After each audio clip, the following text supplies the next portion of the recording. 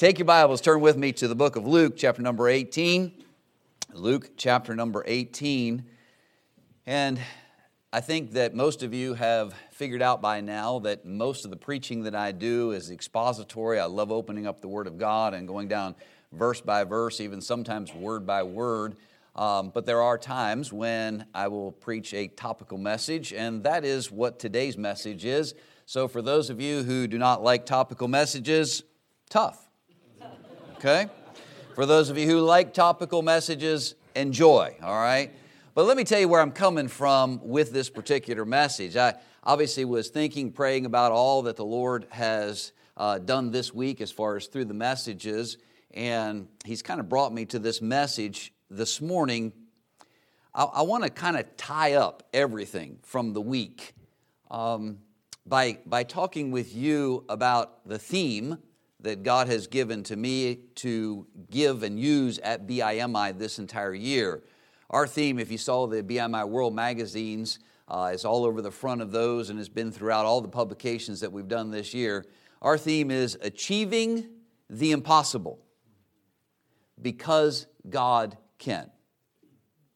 Think through that with me, and really this year I've been challenged myself by that theme. And I really try to keep that in the forefront of my mind, and everything that I see and even the things that I preach and the things that I study and I read, I kind of take it through that filter of achieving the impossible because God can. Understand, we're not saying attempting the impossible. There's a difference. Indeed, when it comes to the Great Commission, if we're obeying God and doing what He has called us to do individually and corporately, we are indeed achieving the impossible. But again, I make mention of this, it's not we and us in and of ourselves who are achieving the impossible. We're doing so because God can. We can't, but God can, and I'm thankful for that. So, as we think about the example of Esther, she was given an impossible thing to do, but she achieved the impossible because God could, and God still can. We yesterday thought about that yoke that Jesus says, hey, come, join with me in this yoke. Wow, that's an impossible task that He's asking us to do. But we can. Why? Not because we can, but because He can. And so as we think about broadening that out to the Great Commission, really think about this with me today. What God has commanded us to do, to go into all the world to preach the gospel, the Great Commission, we just heard about it in song, and we've heard about it all this week. Let's just be honest. Humanly speaking, that is an impossible task. But God can. And that's what's encouraging to me. So, with that thought in mind now, Luke chapter number 18, I'm going to begin in verse number 18. The Bible says, and a certain ruler asked Him, saying, that is, the rich young ruler, we often refer to him as, speaking to Jesus, and says, good master, what shall I do to inherit eternal life? By the way, great question to ask. So he's starting off good. Verse 19, and Jesus said unto him, why callest thou me good? None is good save one, that is God. And He said, thou knowest the commandments. Do not commit adultery, do not kill, do not steal, do not bear false witness, honor thy father and thy mother. By the way, let me just stop for a moment. I find it interesting here, and I'll probably get in trouble for saying this, but it's okay. Isn't it interesting that when He says, what do I do to inherit eternal life? Jesus did not say to him, well, just repeat these words after me.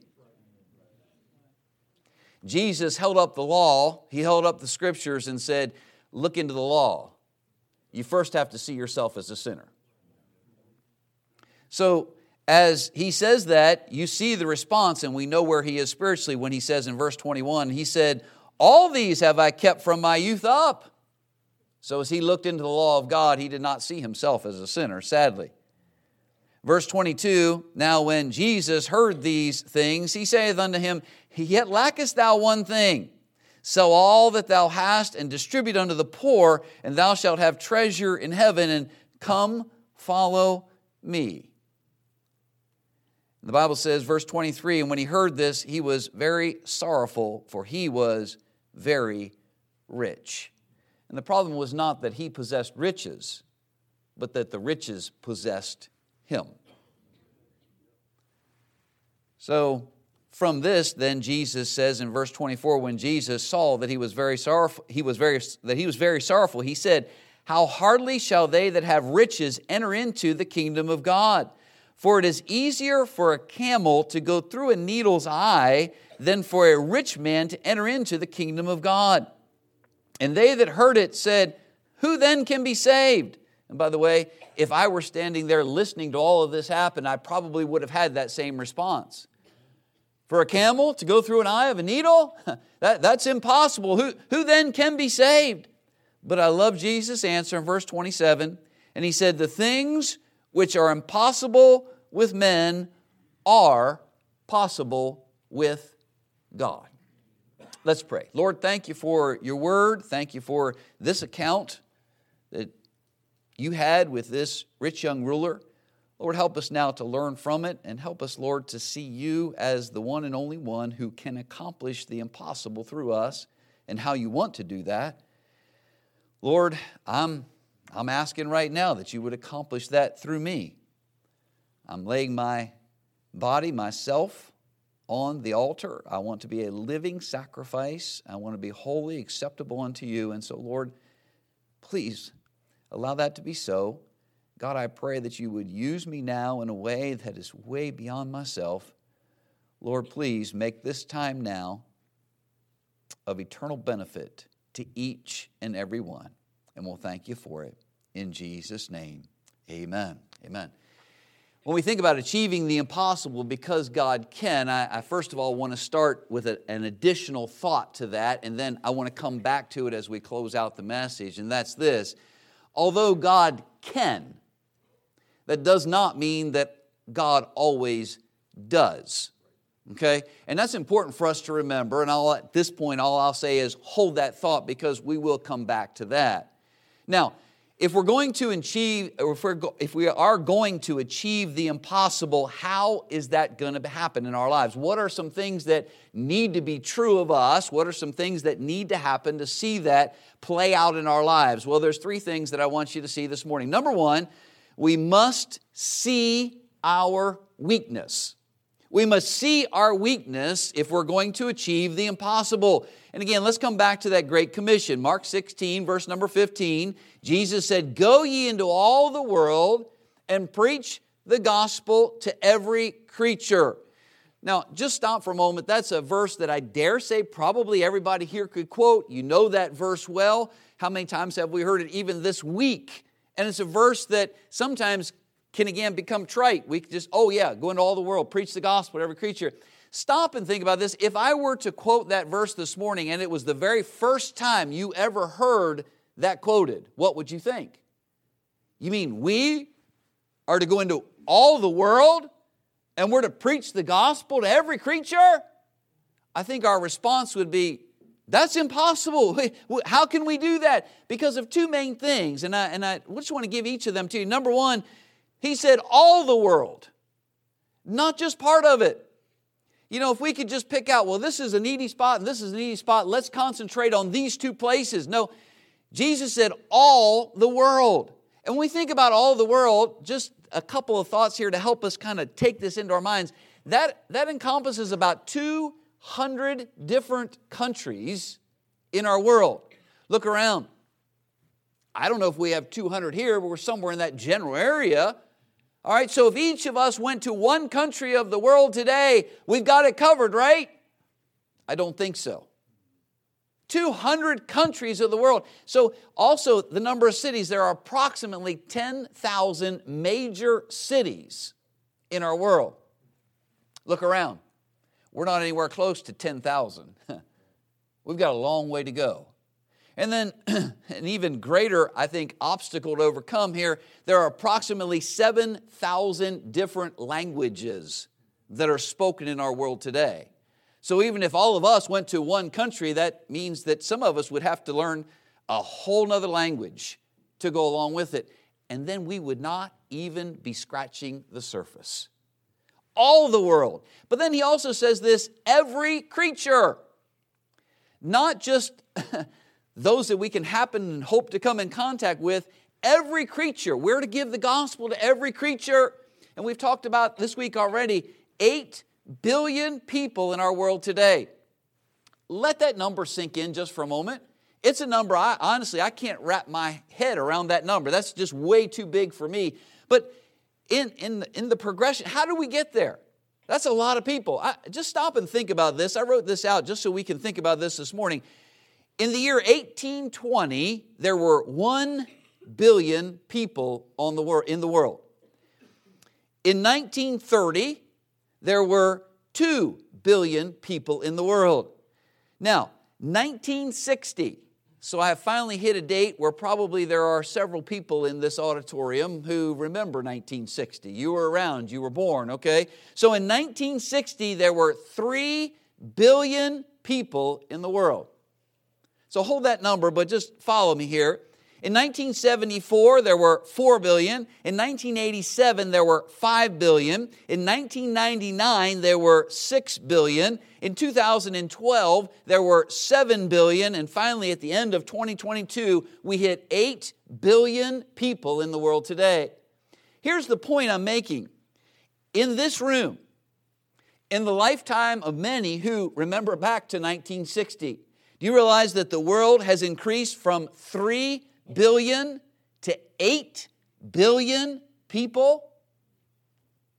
It's growing fast. Thus, the need is getting larger with every passing day. The Great Commission is all the world and every creature. So here's the challenge, if you will. Maybe we could say even the problem. The challenge is, number one, the harvest.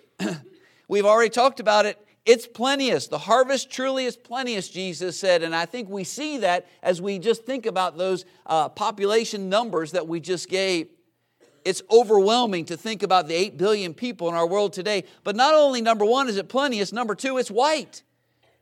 White unto harvest. What's that mean? It's ripe. It's ready to be harvested. And I got to tell you, there are some parts of the world today where it's not just ripe, it's rotting in the field because it lacks for laborers. The need for laborers to go to those places where it is so plenteous and it is so ripe and ready for reaping.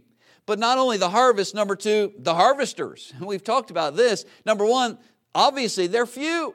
Jesus said, and we've read this before, therefore said he unto them, the harvest truly is great, but the laborers are few. Think about the numbers we just talked about in the world today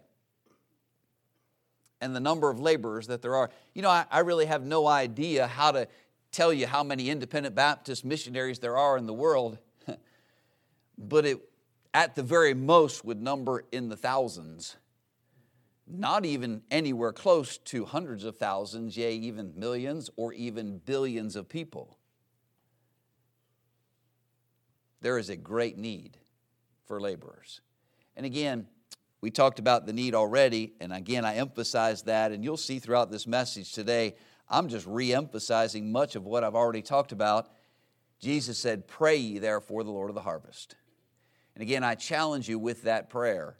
Here's something, your Bible college students, you like to do this kind of thing.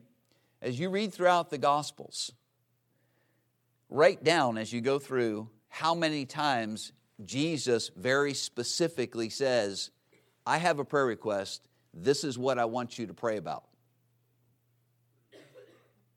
What's very interesting is I think Jesus could have come up with 10 or 20 or 100 or 300 or 500 different things because I think Jesus prayed about a lot of things and there's a lot of things that are important to our Lord. But I think you'll find as you do that little study, as you read through, there's one time, one request that Jesus very specifically says, this is what you need to be praying about. Pray and pray continuously for the Lord of the harvest that He would send forth laborers. You know, if Jesus narrowed it down to one very specific request, I really do believe He wants us to pray for laborers for the harvest field. So they're few. When we think about the harvesters, the laborers, they're few. Number two, they're incapable. We can't do it. It's impossible in and of ourselves. We read yesterday, John 15, verse 5, Jesus said, I am the vine, ye are the branches. He that abideth in me, and I in him, the same bringeth forth much fruit. But then he says this, for without me ye can do nothing. So we are indeed incapable in and of ourselves. So if we are going to achieve the impossible, number one, we must see our weakness. We cannot do it. And you might say, Brother Snyder, you're kind of contradicting yourself. You know, all week long you've been saying, hey, we can do this, step up to the plate, let's do it. Yes, but it starts with this. When we go to the Lord and say, I can't do it. When we say, hey, I see my weakness, I see the impossibility of this task in and of myself, in and of my own strength. So, number one, we must see our weakness. Number two, obviously, we need to seek God's power. We need to seek God's power because when we see our weakness, we realize I can't do it. Only God can do a task like this. And we need to seek His power to accomplish that. So in seeking God's power, here are 4 thoughts for you. Number one, we must proclaim our weakness to Him. Once we see our weakness, number one, let's proclaim our weakness to Him. Let's say, Lord, I can't do this. I remember when I was growing up, there were a lot of times my dad and I, we'd work together on things, and we, for those of you who care about things like this, for those of you who don't care, just hold on for a second, but for those of you who do care, when I grew up, our family car growing up, all of my life, was a 69 Chevelle, 2-door hardtop, dual exhaust and glass packs. It was wonderful. So for those of you who don't care about things like that, it was maroon, okay? That was the color, all right? Just follow me here, okay? And so when we had this car, you know, all the time growing up, it came originally with a 307 in it and 3 on the tree. Again, for those of you who care about things like this. And we do a lot of work on this car from time to time. And, you know, I would learn a lot. And there were times where we would pull the carburetor off. And for those of you who remember when cars had carburetors, okay? And I'd take that carburetor, I'd put it out on the workbench, and I'd tear that thing apart because I'm going to rebuild it, put all the stuff back in there that need to be in there. And I remember there were times when I'd work on stuff like that, and I'd be working trying to put it back together. And, you know, there was no YouTube that you could pull up and say, man, I messed up. How does this thing go back together? So I'm standing there, you know, and I'm trying to figure it out, looking which goes here, and I laid this in this order, and this is how this, you know, and Dad would come in, Dad would check on me, see what I'm doing, you know, making sure I'm doing everything right. He'd be watching me, and, you know, and I'm trying to figure it out, and, you know, oh, man, I'm just frustrated. And finally I say, Dad, I don't know how to do this. And Dad would say, well, it's really kind of easy. You just have to put this piece here first, and then when this goes into place, then this falls in here, and this. And I'm like, why didn't I tell him before that I couldn't do it? Why didn't I ask for help long before this? And I wonder how often God in heaven watches us, His children, and we're trying to do what we're supposed to do. And sometimes we get to that point where I just can't do this. And God's saying, anytime now, just ask for help. Just tell me you can't do it, and I'll be right there to tell you what you need to do. You know, it's not about a plan and a program. Sometimes we figure, hey, I've got this figured out. I can go to YouTube. I can go to Google this, and I can figure out how to build a church. I can figure out how to win souls. I can figure out how to do this. I'll just follow these steps. A, B, C, 1, 2, 3. No, it's not about that. It's about us saying to God, God, I can't do this. You need to do something that I cannot do. It's not about trying harder and working smarter. You know, I thought about 2 biblical examples. I thought about Peter and Jesus. In Luke chapter number 5, the Bible says, and he entered into one of the ships, that is Jesus, which was Simon's, and prayed him that he would thrust out a little from the land. And he sat down and taught the people out of the ship. Now when he had left saying, he said unto Simon, launch out into the deep, and let down your nets for a draught. And Simon answering said unto him, Master, we have toiled all night and have taken nothing. What's he saying? Jesus, we can't do this. We've tried all night long. Hey, we're fishermen. We know how to do it. And we've tried everything that there is to try, and we can't do it. He proclaimed his weakness to Jesus. Nevertheless, he said, at thy word will let down the net, singular. And when he had this done, they enclosed a great multitude of fishes, and their net brake. What made the difference? Jesus. Because Jesus makes the difference. When they finally said, we can't do this, Jesus said, okay, now I'll do the work for you.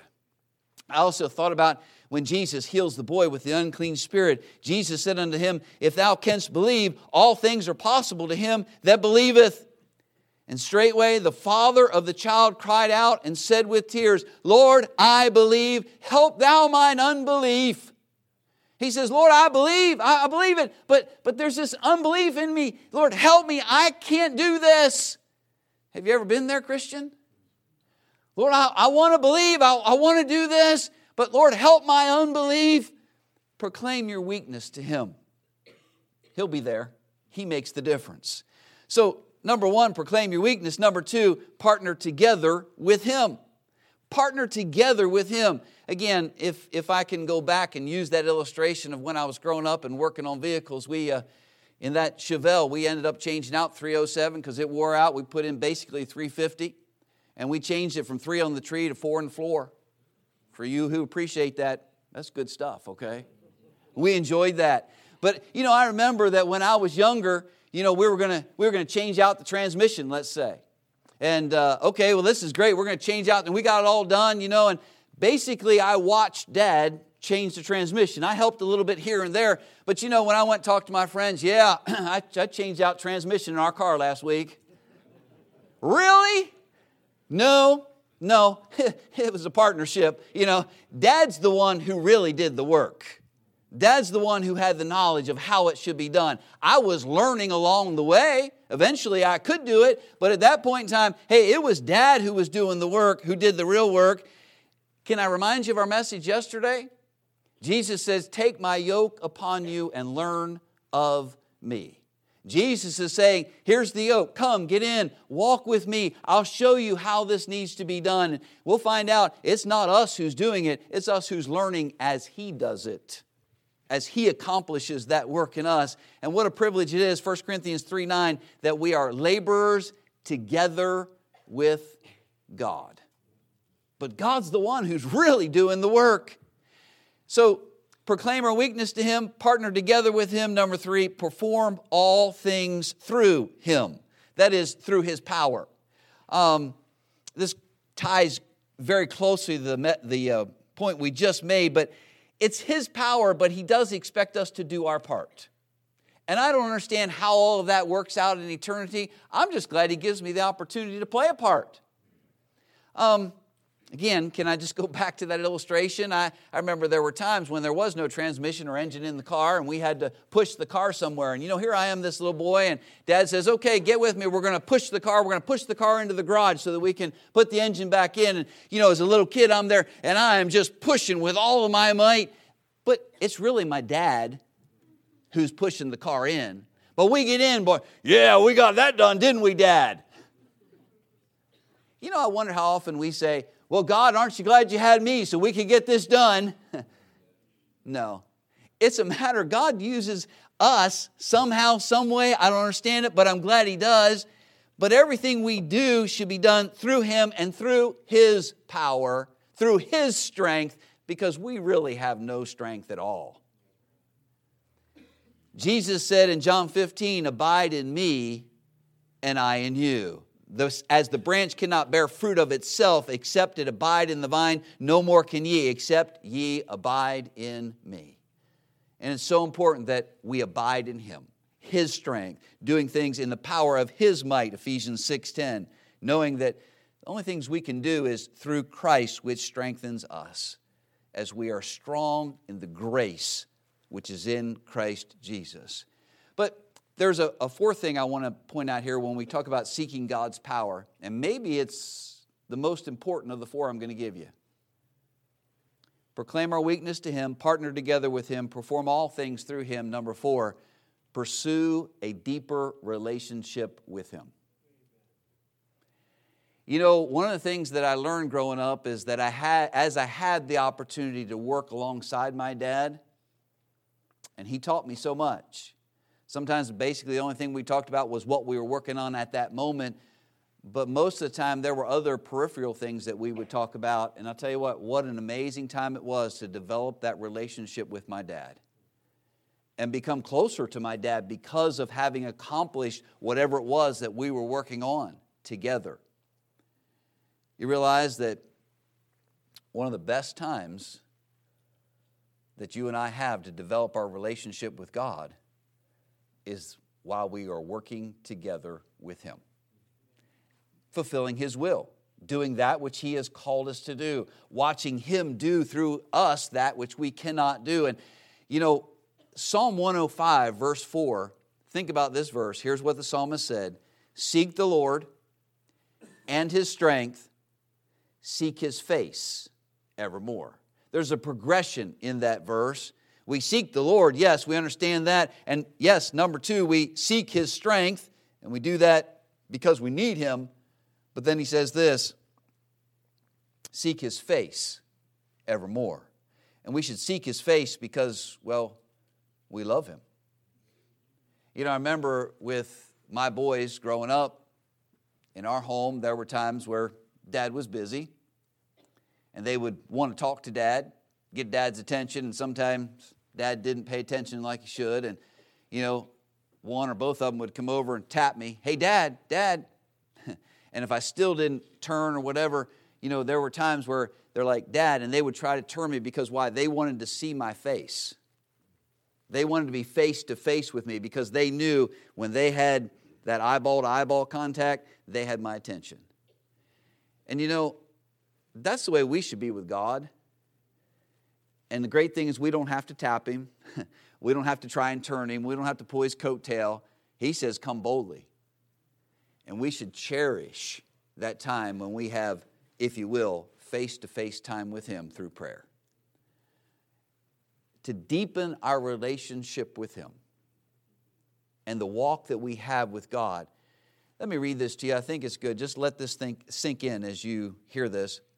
Before we can ever expect great things from God or attempt great things for God, as William Carey said, we must have a meaningful relationship with God. Listen, the degree of what we accomplish by the power of God is rooted in the depth of our relationship with the person of God.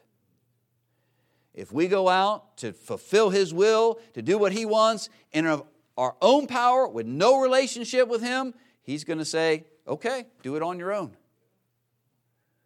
And by the way, every time I've done that, it has turned out to be a mess.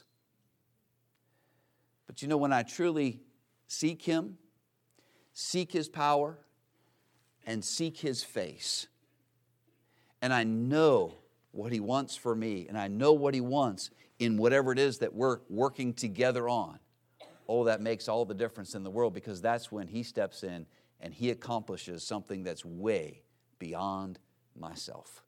How important it is that we seek God's power. So, see our weakness, seek God's power, but if we just stop there, we've missed it. Here's the third point: strive for the impossible. You say, what do you mean? Strive for it. It doesn't just get dropped in our laps. It kind of goes back to that put feet to your prayers. Put your faith into action. Strive for the impossible. Why? Because it is God's command. The Great Commission, we call it, is not the Great Suggestion. It is the Great Commission.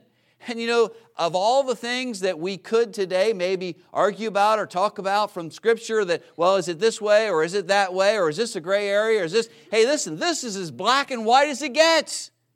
Go into all the world, preach the gospel to every creature. That's pretty simple. And that's the kind of things that we really need to focus on as Christians. These that are black and white in Scripture. Let's get busy. Let's get it done. He said to go into all the world. Preach the gospel. Bear fruit. Make disciples. In other words, plant churches all around the world. It's His command. But number two, because it's His plan. This is the way He has planned it. I don't know, to be honest with you, I don't know why God has in His plan to use me or to use you. I'm just going to be honest here. If I were God, I would have come up with somebody else besides me because I fail way too often. But God has chosen, it's His plan to use us. Listen, He can do it all by Himself. You realize that when we went through the book of Esther, that God could have struck Haman dead? He could have just done that and avoided all of the confusion and the scariness and the fear and the approaching the king and all of those things. But God had a reason for all of it. And God could have done it by Himself, but He chose to use Esther. I don't understand why, but I'm glad that God has chosen to use you and chosen to use me. God could have struck Goliath down right there in the field just to show His power. But you know what He did? He chose to use a little shepherd boy named David. That's an amazing thing to me. The spies that went in to spy out the land, God could have protected them in whatever way He wanted, but He chose Rahab the harlot. Why? Because this is the way God does things. He uses people. The foolish things, the weak things, the base things of the world, the things that are despised, those are the things that God has chosen. Those are the people that God has chosen. You know, I love this thought, and I just want to share this with you. One other thought here. The feeding of the 5,000, it's an amazing miracle. I love that miracle. I've had the opportunity to be on a boat on the Sea of Galilee, and they showed us a place where they assume and think maybe that the feeding of the 5,000 took place. So I have that picture in my mind right now, and I think about all of those people. And you remember, there's more than 5,000 there that day, and those disciples were given a task: 5 loaves, 2 small fishes. Gentlemen, you take these and you feed all of those people.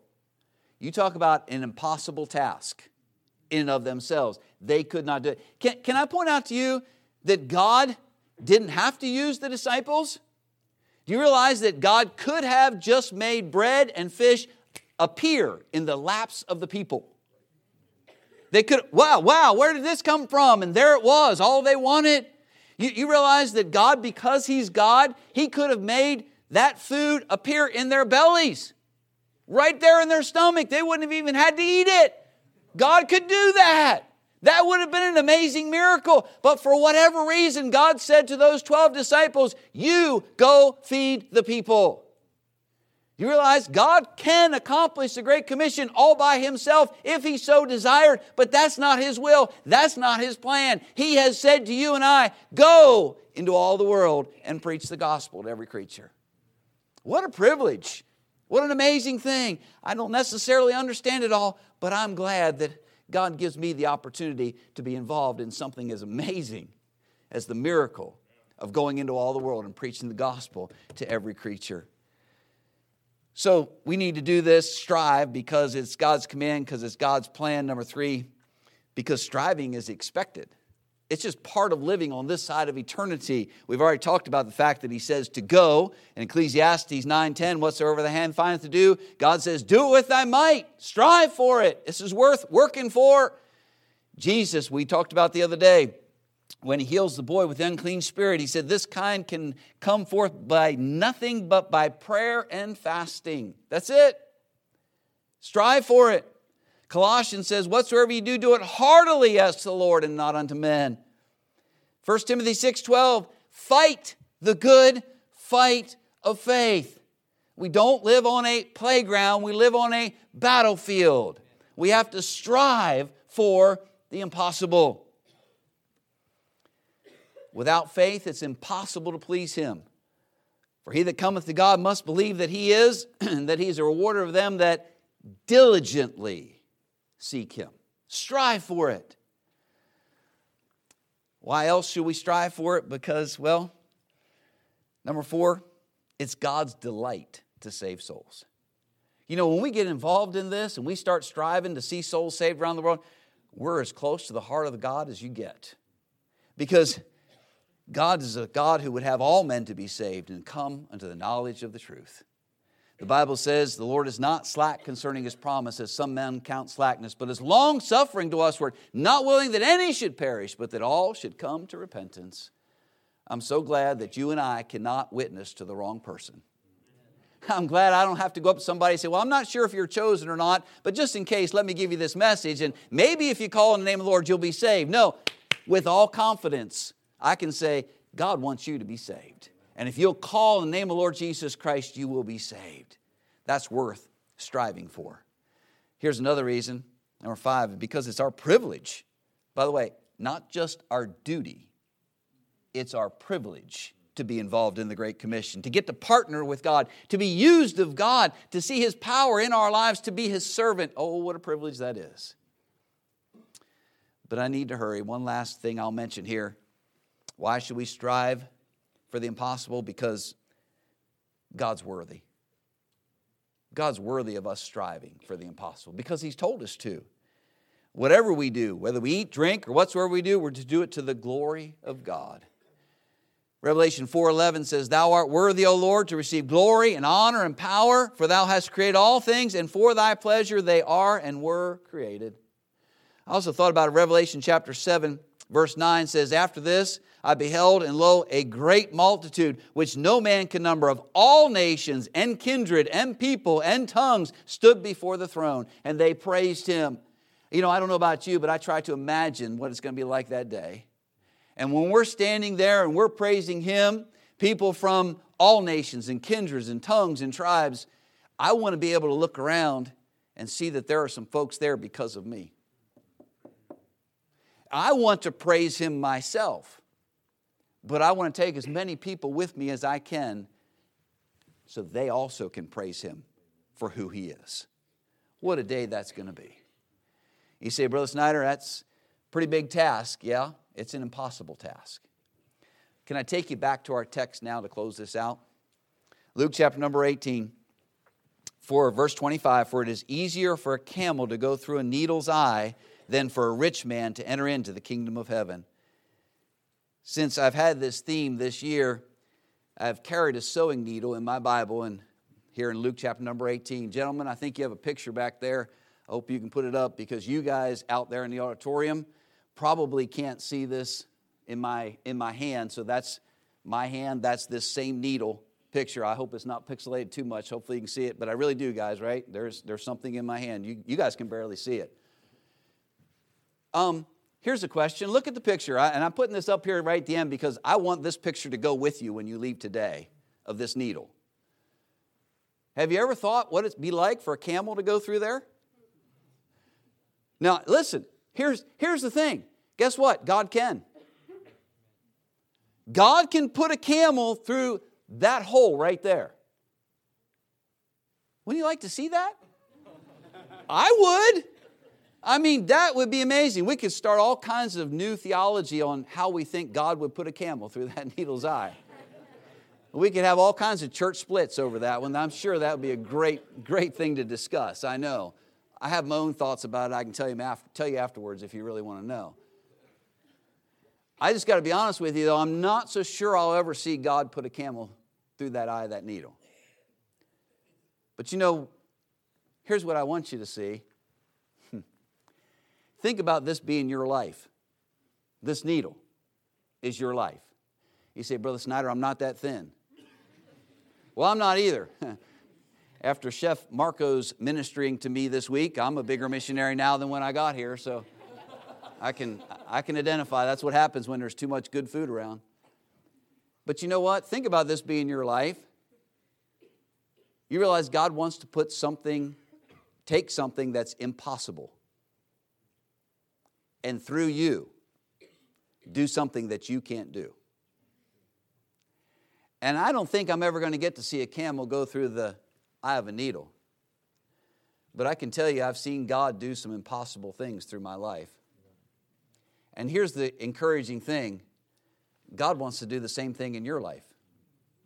What impossible thing is it that comes into your mind right now that you think God wants you to do? I don't know if it's being a pastor, being an evangelist. I hope it's being a missionary. But whatever it is that God wants you to do, you say, man, that is impossible. That God can never do that with my life. Well, that's like saying, you know what? God can't get a camel through the eye of this needle. And I just read, God can. You say, where do you see that at? Well, verse 25, for it is easier for a camel to go through a needle's eye than for a rich man to enter the kingdom of heaven. Verse 27, the things which are impossible with men are possible with God. And it's as if Jesus is saying, let me show you this. Chapter 19, right there where you are. Remember the story of Zacchaeus? Verse 2, and behold, there was a man named Zacchaeus, which was chief among the publicans, and he was what? Rich.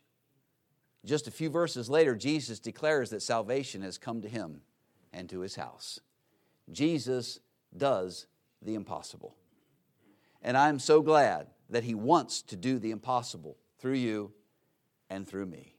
What an amazing thought to know. God can do it by himself, but he's chosen to give you and I a part in achieving the impossible because he can.